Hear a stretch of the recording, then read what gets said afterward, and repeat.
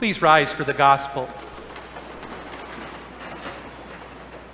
The Holy Gospel for the 17th Sunday after Pentecost is recorded in Matthew chapter 18, beginning at verse 21.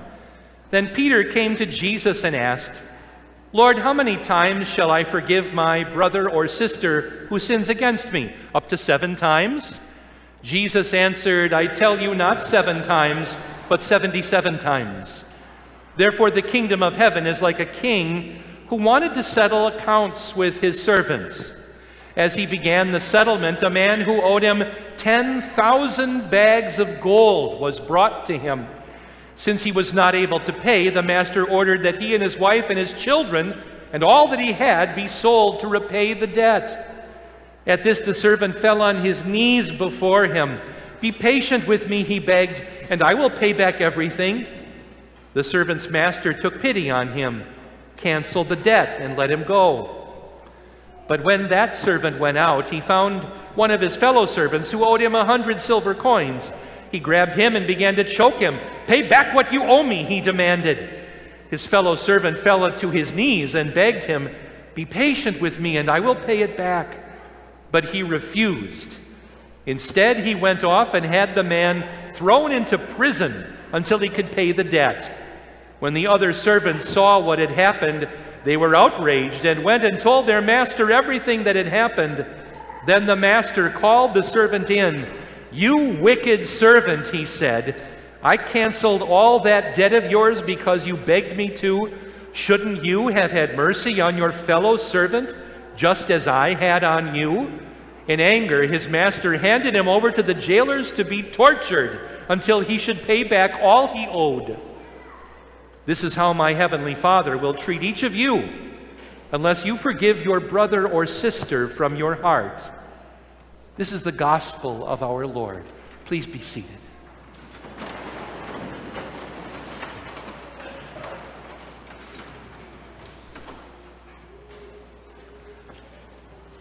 This passage teaches us about human government and divine, and we should remember that God gives human government the authority and the power to punish wrongdoing.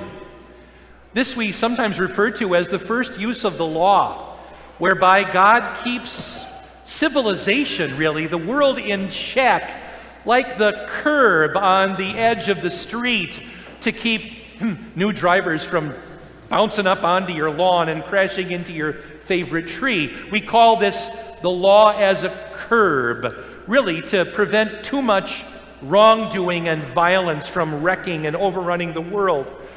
The law also, God's law also serves as a mirror.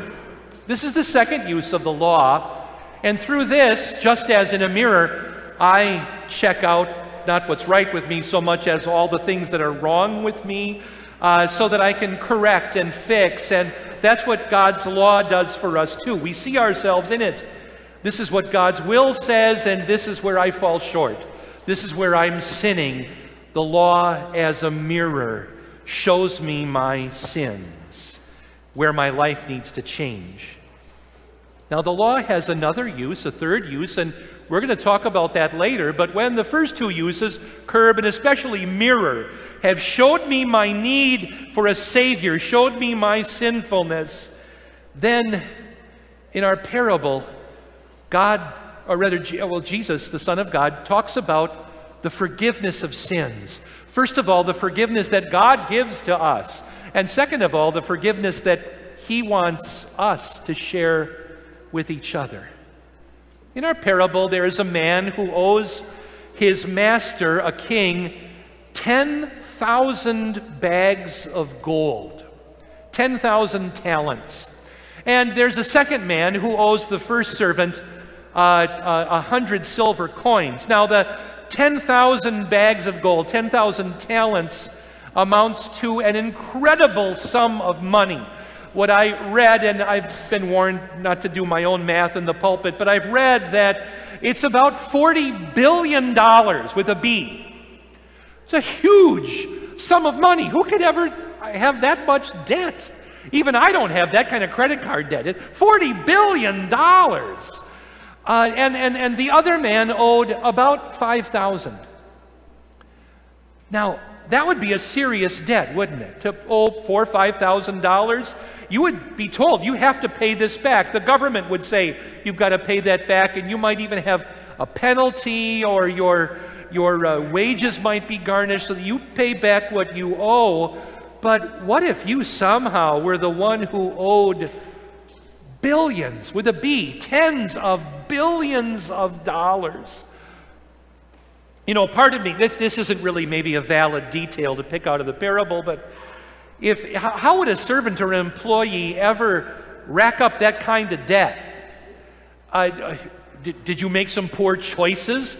Did you make some poor purchases? Did you see an online offer to buy the planet Jupiter and you said, I'm in, and now they want you to pay? And how would you ever? No, I think it's pretty clear that this guy was probably, what, a swindler, a cheat, a thief. In fact, maybe he swindled and cheated and stole from everybody he knew and more people beyond.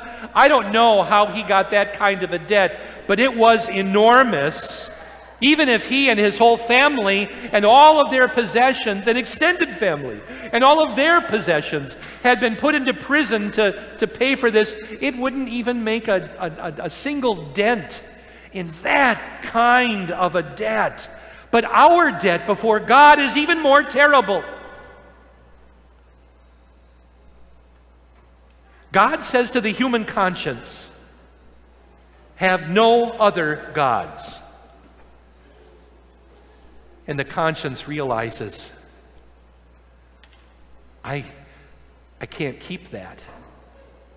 Every time that we are selfish, greedy, lustful, envious, whatever it is, we're telling God, I don't trust you to give me the gifts that I should have, the gifts that you offer. I'm going to go and do an end run around you, God, and grab at gifts I think I have coming, because I don't trust you, because you're not the God I want to worship.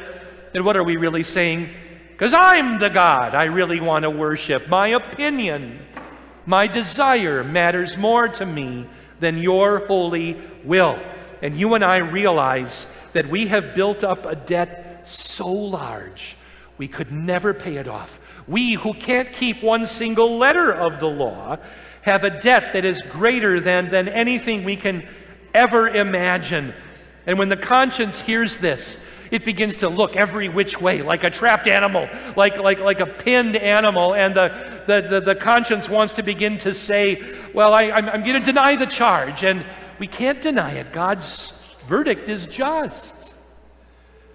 We begin to say, I'm going to negotiate, and maybe we can talk this down a little bit, but God's judgment is righteous and holy, and there is no negotiation. And then we begin to want to at least hide, but could Adam and Eve hide? We can't hide. And so the conscience is trapped. The sinner is trapped. I am trapped in my sins, and I cannot get out of them, no matter what I try to do. And like the king in the parable, our Heavenly Father is thinking about my debt. This debt is unbearable. It is unpayable. It is impossible. The burden of a single sin handcuffs us and chains our legs and our feet in shackles, and we face an eternity of agony and punishment and pain and loneliness and separation from any kind of compassion or friendliness or friendship or love of any kind. The love of God has fled from us. Then what happens? In our fear, we listen to the gospel. And simply because of Jesus, not because of my urgent prayer or my sincerity or my feelings, but because of Jesus, our Heavenly Father has lifted all of that away from each one of us. The The handcuffs are gone, the chains are undone, the prison door that was to be our cell is closed to us forever. We can never get in. Hell is shut off from us because of Christ. We are stricken from all of the records, from the lists that might be there in hell. Hell has no way to grab at us. It has no authority. The gates of hell will never prevail against us. And in eternity, where there is only heaven and hell, to be removed from hell so thoroughly, so completely, means that all that there is for us is the infinity of heaven. God's heaven. He has rescued us and brought us to be with Him forever. How grateful we are. How thankful. We don't know how to thank God enough. We ask Him, what can I do? Can I serve You for the rest of my days? And yes, for all eternity, and I will never get tired of it, Lord. I will just thank You and serve You and adore You for what You have done. And then in a single moment, we go back to thinking about ourselves, to turning away from that forgiveness and for turning on one another. Like this forgiven but unforgiving servant, we forget our debt, our forgiven debt, and we go and grab hold of somebody who owes us so little, so very small a debt, who's wronged us just a teeny bit, who's guilty of being the same kind of sinner that we are, and we want to jump into God's big boots and grab Him by the throat and rattle Him and say, "You owe me." We forget our forgiveness. And God would be perfectly right and justified to go back and pick up all of our debt and drop it back into our laps and say, if you're going to treat each other that way, then you're going to pay this on your own, and it'll take forever. You do unto others, and it's going to be done to you.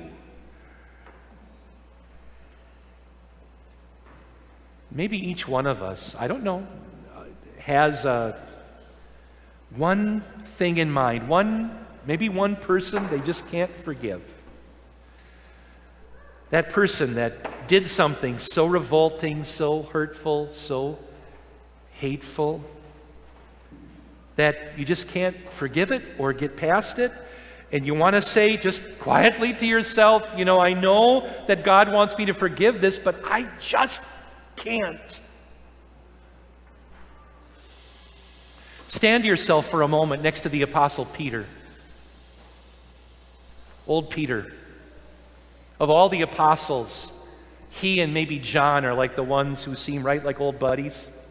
Like, you know this guy, you'd recognize him. And you're standing there and you find yourself in the courtyard of the high priest.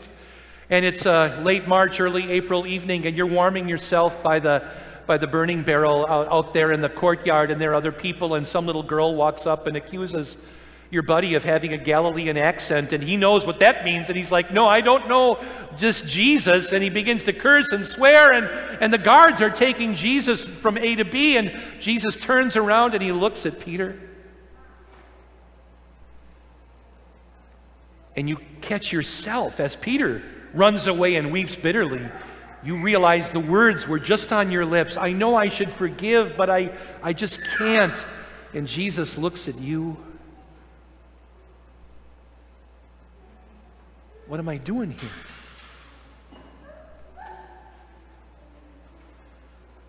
Now, I can't tell you what emotion you're feeling over that, but I can share with you what I'm feeling, and that's fear. It's real terror. It is shame, and there's guilt, and there is embarrassment and worthlessness that makes begin to really, really understand the words, I, a poor, miserable sinner.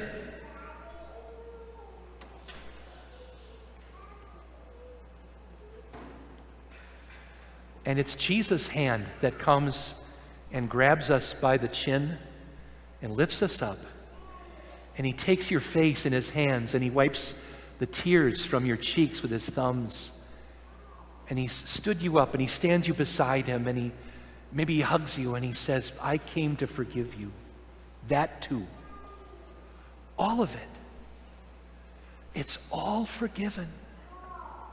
Your fear, your terror, your shame, let go of it. Because you're covered by my righteousness, my holiness. I have forgiven you all of it, and I've made you mine forever. Remember that the law has a third use. Said, come back to that. When we know the forgiveness we have in Jesus that lifts all of it off of our shoulders and takes it all away like it never even existed, we want to say, I want to serve you. And that's where we come back to the law. Not because it's something to show us our shame and embarrassment and our awfulness, but because in the law, there's God's will. And we're invited, we Christians, to dip back into it, not to keep in order to earn something, but because that's where God shows us what He wants us to do. Love the Lord your God with all your heart and with all your soul, with all your mind and with all your strength. Love your neighbor as yourself. Honor your father and mother and people in authority. And there's a whole list of things not to do. This is what He wants us to do to show our love for Him. This is the law as a guide. That's the third use of the law for you and me.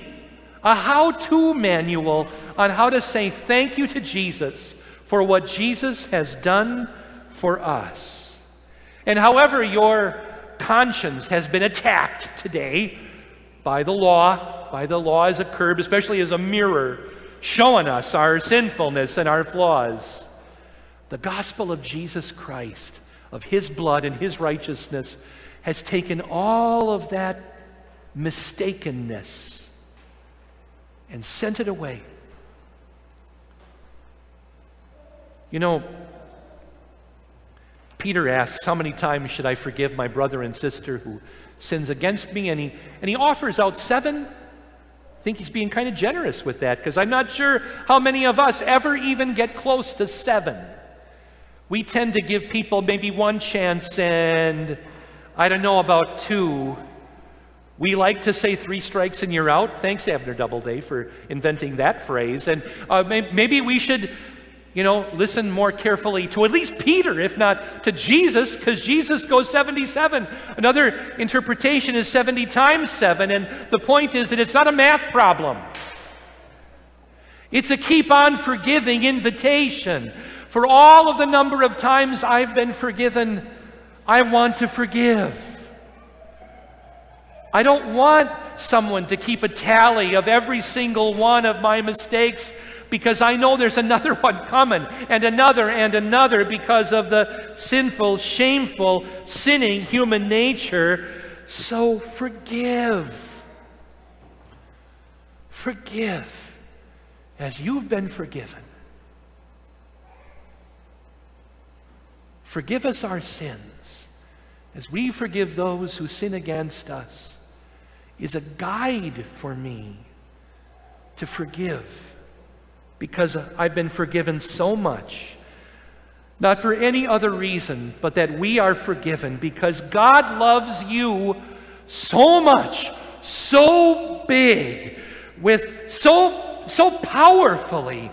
You and I want to forgive so much, so big, so powerfully, in Jesus Christ, our Savior, the one who forgave. And the peace of God that transcends our understanding guards our hearts and our minds in Christ Jesus. Amen. Please stand as we join together confessing our faith with the words of the Apostles' Creed.